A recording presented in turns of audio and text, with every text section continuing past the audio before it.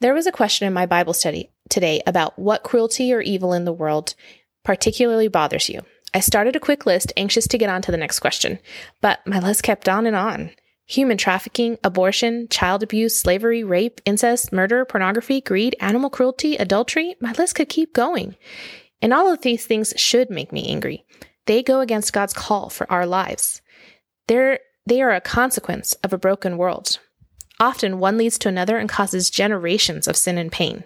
And in both Genesis 34 and John 18, 1 through 16, we see God's people angry about injustice. But instead of trusting God, they turn to their own solution and act violently and without asking God what he would have them do. In John 18, Judas brings a detachment of soldiers and officials and chief priests and probably some onlookers that didn't really have to be there.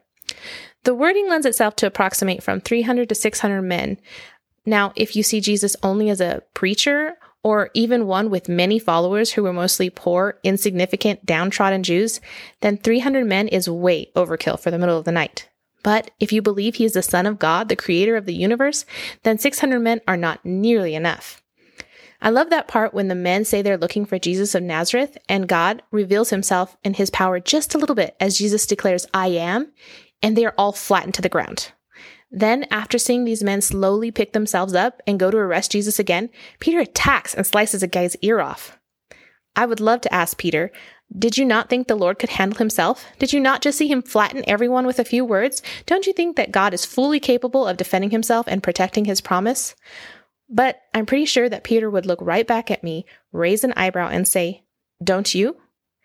Peter looked at the situation and felt responsible, like somehow he had to act or nothing would get accomplished and that justice would not happen. He was right about the justice part. It wouldn't happen, but in a different way than Peter expected. Christ was unjustly crucified, and he unjustly paid the penalty for Peter's sins. That was a rough night for Peter. He would still deny Christ, just like he swore he would never do, and he would lose his best friend and Messiah and not be able to do a darn thing about it. But that wouldn't be the end of the story, as we all know. Even with the bad things that were out of his control and he confronted in all the wrong ways, God was using this situation to mold Peter into the leader of the church and complete his promised plan of salvation. So on the one hand, what would it have looked like if Peter had done the right thing? How amazing of an example would it have been to have shown his faith in the Savior of the world? On the other hand, it didn't stop God's plan from happening in the exact way that it was supposed to. And the evil that happens around us is terrible. And God does call us to act, but not without going to him first. But he also knows we're going to mess up and get ourselves into messes. But whether we fail or whether we prevail, God's will happen just like he planned. And you, like Peter, are being shaped into the person that God is calling you to be. So be angry about the evil and injustice in the world. But let's go to God together and ask his guidance on how we should approach the situation.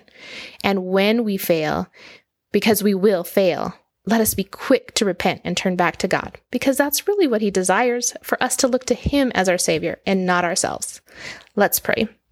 Father, we ask that the evil in the world would end. We ask for the protection of the helpless, and we pray that your glory be known in all the earth. Amen.